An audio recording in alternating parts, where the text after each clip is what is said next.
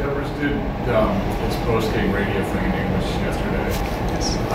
Yeah, I mean, this is a big thing. And It is. You've probably seen a lot of guys where it's one thing to talk with your buddies in the clubhouse, another thing to take that leap of faith.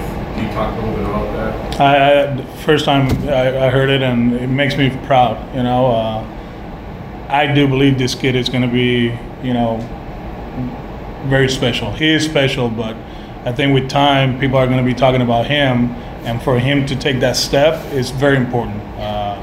You know, you saw it with David. I saw it with Adrian, and you know, those are Hall of Famers. And don't, you know, I'm not saying Rafi's going to be a Hall of Famer, but I saw how they grew into this. You know, I mean, David is retired. He's doing commercials. You know, not only salsa commercials, but it's a step that, you know, is needed, and you know, hopefully he can play here the rest of his career, and he's going to be very important in our community, not only the Latino community, but you know, for everybody here. And you know, for him to do that, I'm glad. You know, we actually joke with him. You know, sometimes, you know, when he comes in, I'll tell him in English, "Hey, how you doing?" "I'm doing good." You know, like, and Doogie does the same thing. JD, he tries to get him going English wise, and I know Brian helps him out, you know, with the interviews and all that. But for him to do that, actually, I'm kind of like loss of words, you know. You caught me off guard, but I'm very pleased that happened. Have you talked to him about that? No, not really. I mean, I'm not going to push him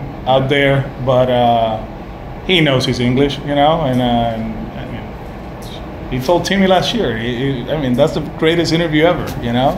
You know, were you so happy? Well, play baseball, I make money, and I hit homers. You know, that's very simple. So, good for him. Good for him.